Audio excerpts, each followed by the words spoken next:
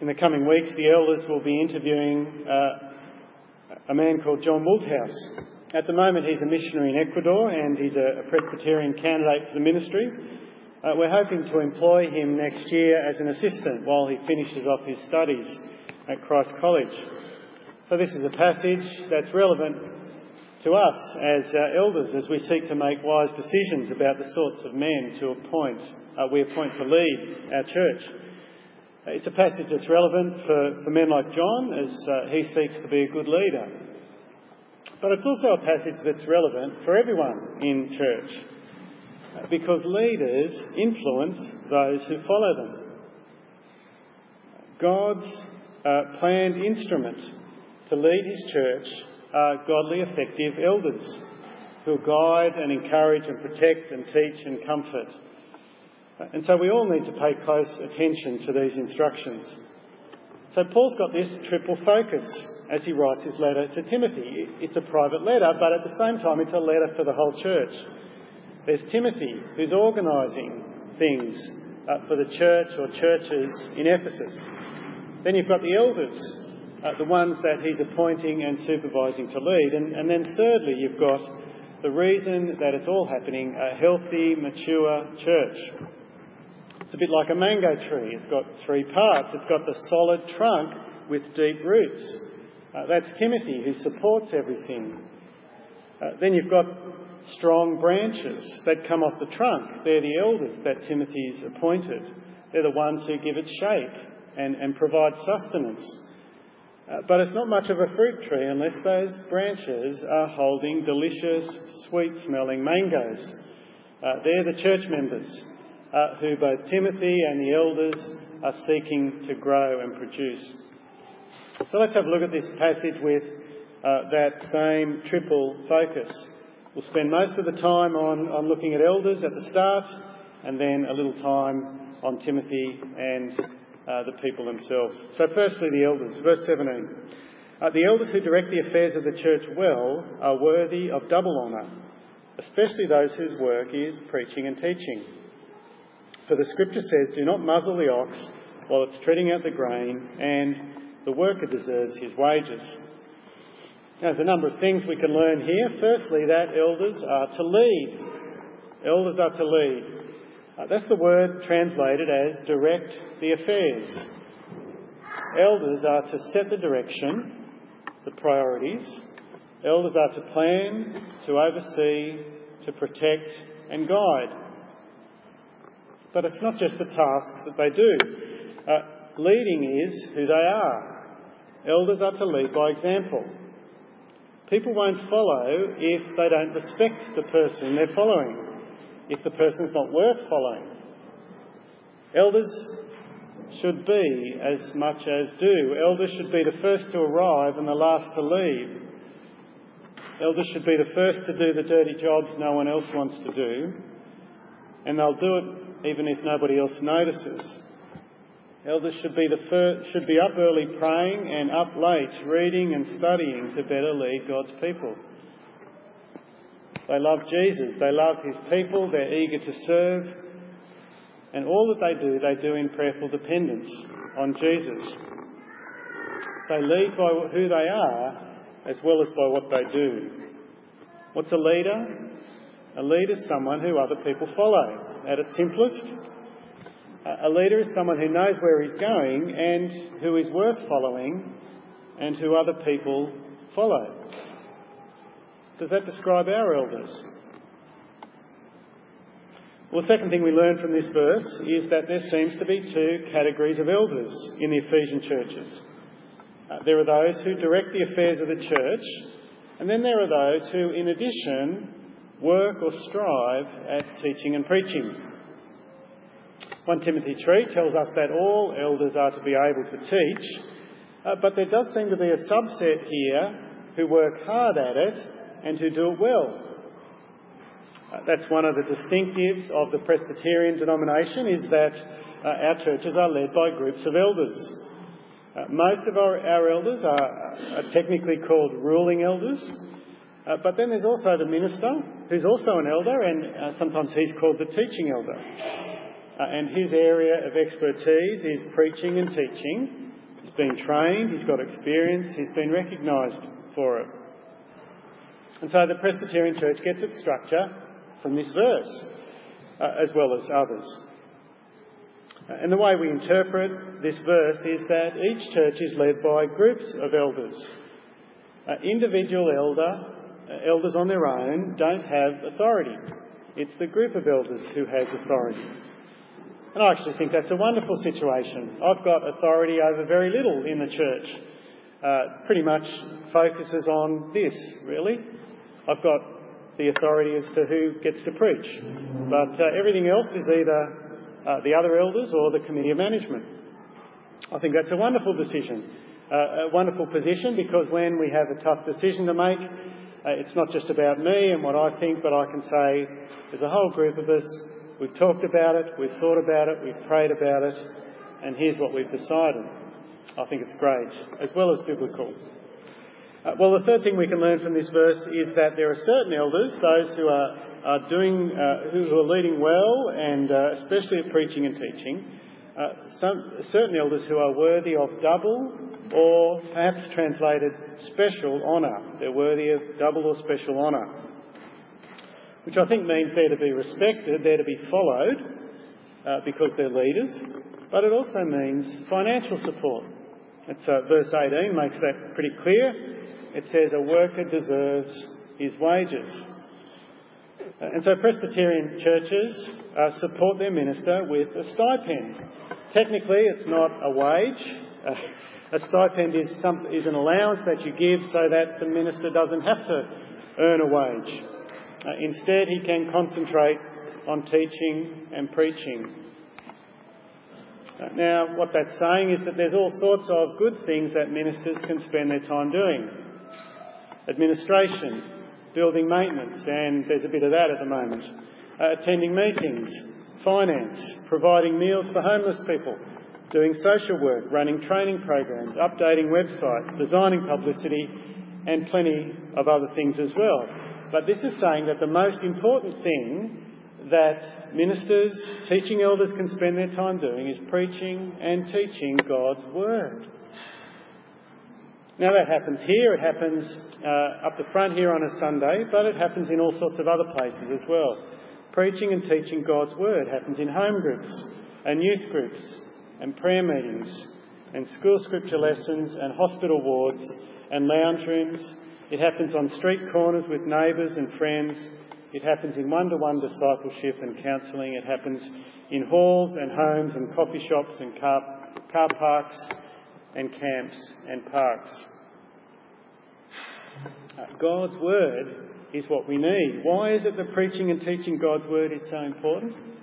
Well, as we've read through all of 1 Timothy, the reason is because false doctrine, wrong doctrine, is deadly. It's soul-destroying. Do you remember back in chapter 1? The false teachers are leading people away. 1 verse 6, people are wandering. 1 verse 19, some have even shipwrecked their faith because of these false teachers. But instead, it's sound doctrine Timothy needs to teach. Chapter 1 verse 11, sound doctrine conforms to the glorious gospel that leads to saving faith. Chapter 1 verse 4. Chapter 2 verse 2, it leads to people living peaceful, quiet lives in all godliness and holiness. That's the sort of life that pleases God. That's what comes from sound doctrine. That's why preaching and teaching is the most important thing we can be doing. The most important way elders can lead the church is to teach and preach well. God's Word is what we need. God's Word is the fertiliser to make our mango tree grow strong and fruitful. God's Word is the tool for how leaders can lead well. God's Word is how leaders can guide and protect and challenge and comfort and encourage and rebuke. God's Word is useful for all those things. That's why we preach it and teach it.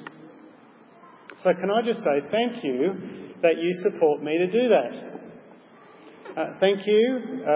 Later this year we're Committee of Management will present you a budget that will include an expense to employ John Wolfhouse or someone like him as an assistant so that we can do that preaching and teaching better.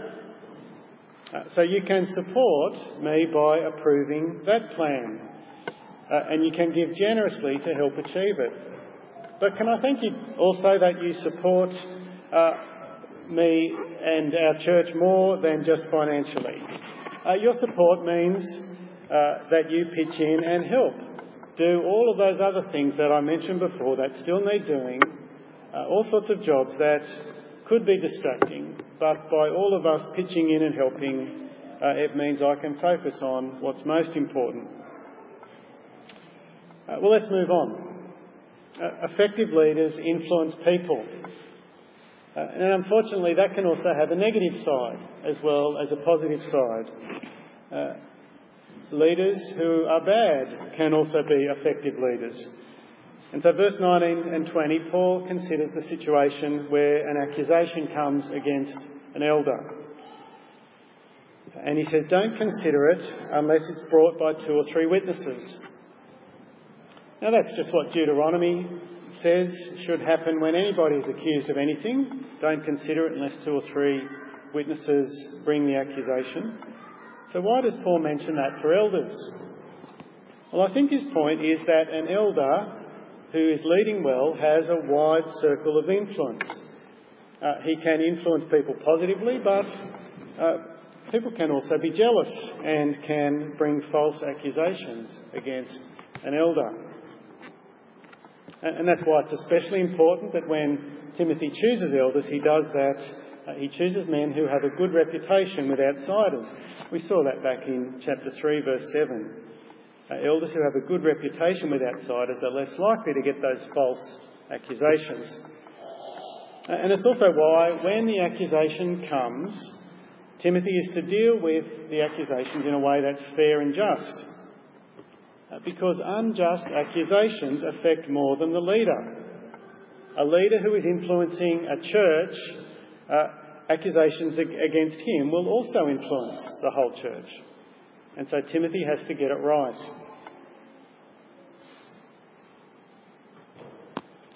An elder who actually sins and for whom accusations are found to be true can actually ruin a church because he's influential.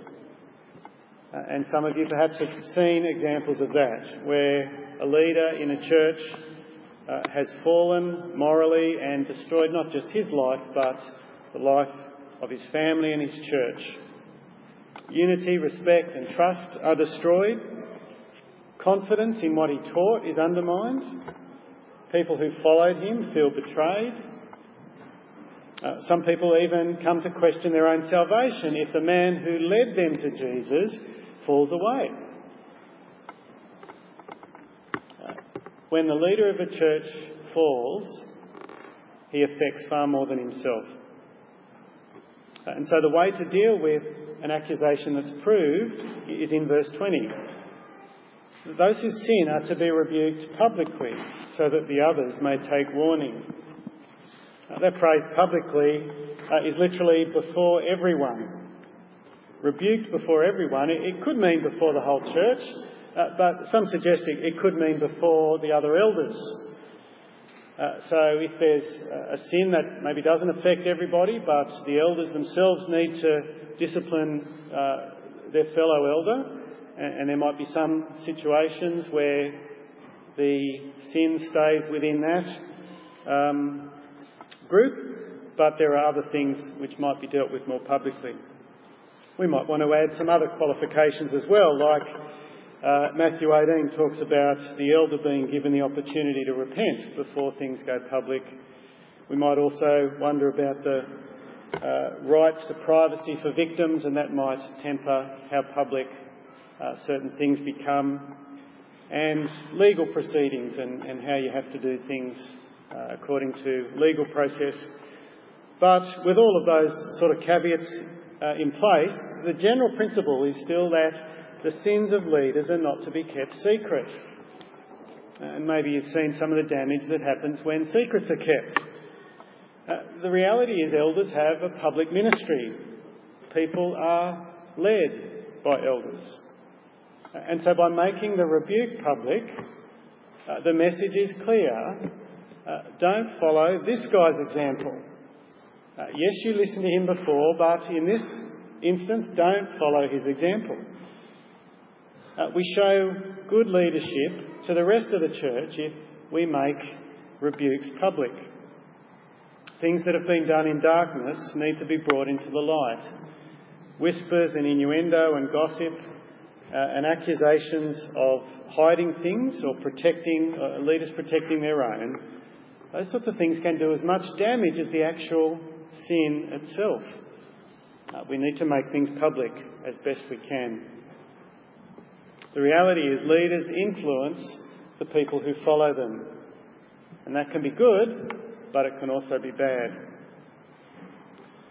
So what's all that mean for those of you who are elders? And there's a few of you out there this morning. Well, it's fairly simple.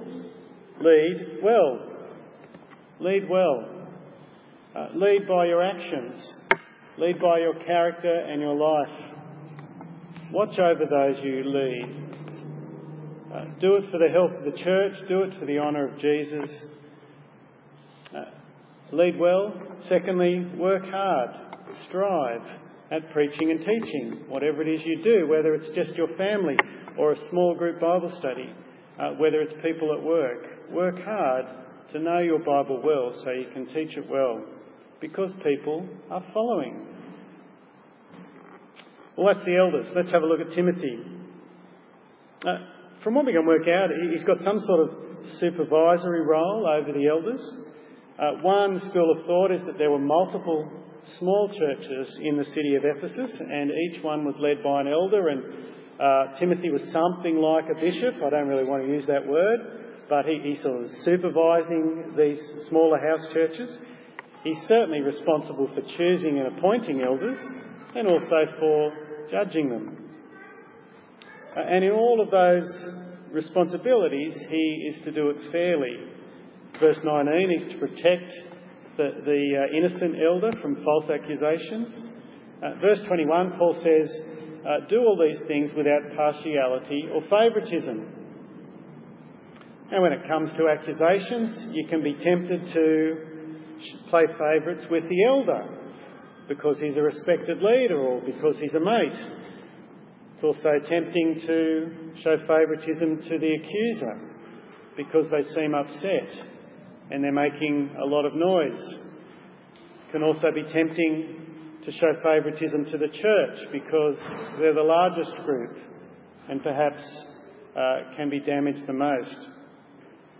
But in all of those things, Paul says to Timothy, don't show partiality, don't show favouritism. Reflect the character of God himself who's just and fair. I think our child protection policy, for example, does a pretty good job at keeping in balance, protecting and allowing the accuser the safety to record their version of events, but at the same time preserving the rights of the accused person. So we should not show partiality. Another principle is in verse 22, don't be hasty. Do not be hasty in the laying on of hands. Do not share in the sins of others. Keep yourself pure. Paul's thinking about the process of appointing elders when you lay hands on them as part of their ordination as an elder. And he says the way to avoid some of these problems, these accusations, true or false, is to be careful about who you appoint. Take your time. Don't rush. Don't appoint a new Christian, 1 Timothy 3:6 says. Don't appoint someone who you don't know very well, who just appears at your church. Even if they seem like a natural, even if they've got great gifts, or even if the church is desperate and there's no one else. Don't be hasty. Making a foolish or a rash decision makes you at least partly responsible for any mistakes down the track. That's what Paul's getting at when he says Timothy isn't to share in the sins of others. He's to keep himself pure. If Timothy makes a poor choice and that elder goes on to sin badly, Timothy shares some of the blame. There's a sense in which he shares in the sin which has resulted from his choice. And so Paul says, don't be hasty and you won't share in any mistakes that happen. Careful, prayerful decisions will keep Timothy pure from that sort of blame. Then we come to verse 23, which is an interesting one, isn't it? Stop drinking only water and use a little wine because of your stomach and your frequent illnesses. Now that puzzles all the commentators. I must have looked at 5 or 6 commentaries and they all said, basically, we don't really know why this verse is here. Does it fit in? Is it just some disconnected piece of advice? Most commentaries sort of go for that. Oh, here's just something else. But here's what I think. Paul's just told Timothy to keep himself pure. But then, in case Timothy misunderstands what it means to be pure, Paul explains. Purity is not about whether you eat or don't drink, drink or not drink, don't drink certain things. Remember, that's what the false teachers had been teaching. Back in chapter 4, Paul says about them, such teachings, chapter 4 verse 2, such teachings come through hypocritical liars whose consciences have been seared as with a hot iron. They forbid people to marry and order them to abstain from certain foods, which God created to be received with thanksgiving by those who believe and who know the truth. For everything God created is good. Nothing's to be rejected if it's received with thanksgiving. That's the truth. But these false teachers have been saying, you will be pure if you don't eat this, or if you don't drink that, or if you abstain from marriage. That's what purity is. But Paul says that's rubbish. Everything God has created is good. Maybe Timothy himself had been influenced by these teachers. Maybe he was drinking water because he thought it would make him more pure. Or maybe he just thought other people would judge him if he did this or didn't do it. And yet Paul is saying that purity is not about what you put into your mouth. As Jesus said, purity is about what comes out of your mouth. It comes from the overflow of the heart. That's what purity is. The truth is that God's world is full of good things. Good things to be enjoyed. Good things to be used for your health.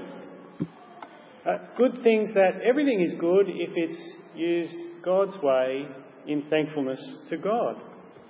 Wine, coffee, the beach, music, art, sex, medicine, food, parties, all those things done God's way are wonderful. That's what purity is. Living life joyfully, thankfully, faithfully to God, enjoying His world. Keep yourself pure. Take a little wine. Don't forget the little. Some people love that verse but forget the little. Take a little wine for your health. Well, let's move on. Part of the reason I think verse 23 is not just random advice is that Paul comes back to this topic of judging good and bad men in verse 24 and 25. He's just said, don't be hasty. And then in verse 25, he describes how it takes time for someone's true colours to be seen. So verse 24, the sins of some men are obvious, reaching the place of judgment ahead of them. The sins of others trail behind them. In the same way, good deeds are obvious, and even those that are not cannot be hidden. I think what he's saying is sometimes it takes time before someone's true colours are seen. On the bad side, sometimes someone seems good, but it takes a while for their badness to be seen. But the opposite is true. Sometimes good men you don't notice for a while. God's the only one who sees hearts and judges perfectly. That's the reality. We have to make a choice about people. Sometimes we get it right. Sometimes we make mistakes. Sometimes we select someone who turns out to be bad because their true character's taken time. But at the time they seemed suitable. The flip side's also true, isn't it? Sometimes good men are overlooked. because their good deeds and their character are not obvious. That's just the way things are. And so Paul says the best you can do in that situation is not to be hasty when it comes to choosing elders. Be prayerful, don't show partiality, trust that God will guide, and over time people's true nature is revealed. And that's a good word for us. As a session, as elders, we're considering new elders, but to be honest, it's taken us a few years. We've been thinking about it for a while, but we want to get it right because it's important. It's too important to rush. Well, that's Timothy. Finally, let's have a look at the third focus of this chapter, which is where most of us are, church members. What's this passage saying to you? Well, firstly, it's saying be generous. Be generous with your money. Be generous with your time. Be generous with your energy. And of course, it's not just about here at Ashfield. God is a big God. The world is a big world. And his kingdom is growing everywhere. Be generous in other places, in Australia and around the world. God's kingdom is being built, not just by leaders, but by all of us as we work together to build his church. Be generous. Well, second instruction for all of us from this passage, have a glass of wine. Well, actually, let me qualify that. That's not a command. And there are actually lots of good reasons why Christians choose not to drink alcohol. So,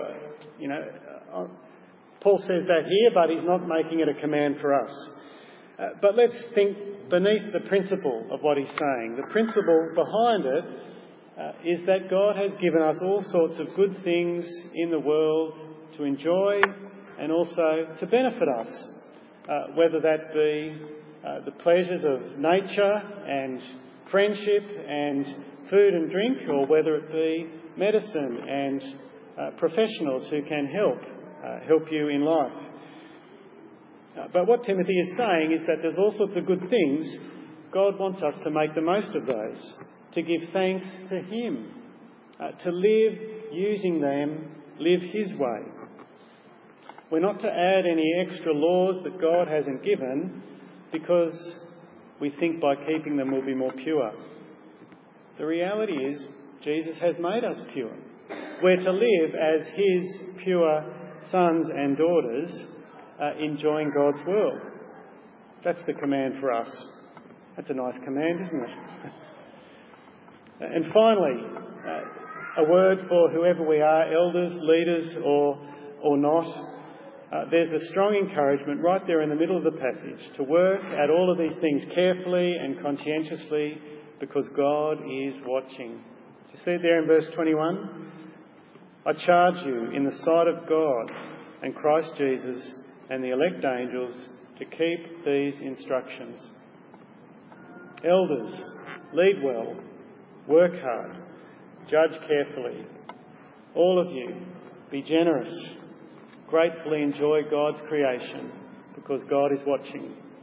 Let's pray. Heavenly Father, we pray that you would help us to be generous, help us to be at work with gratefulness and joy, trusting you as we live in your good world for your honour and glory. Amen.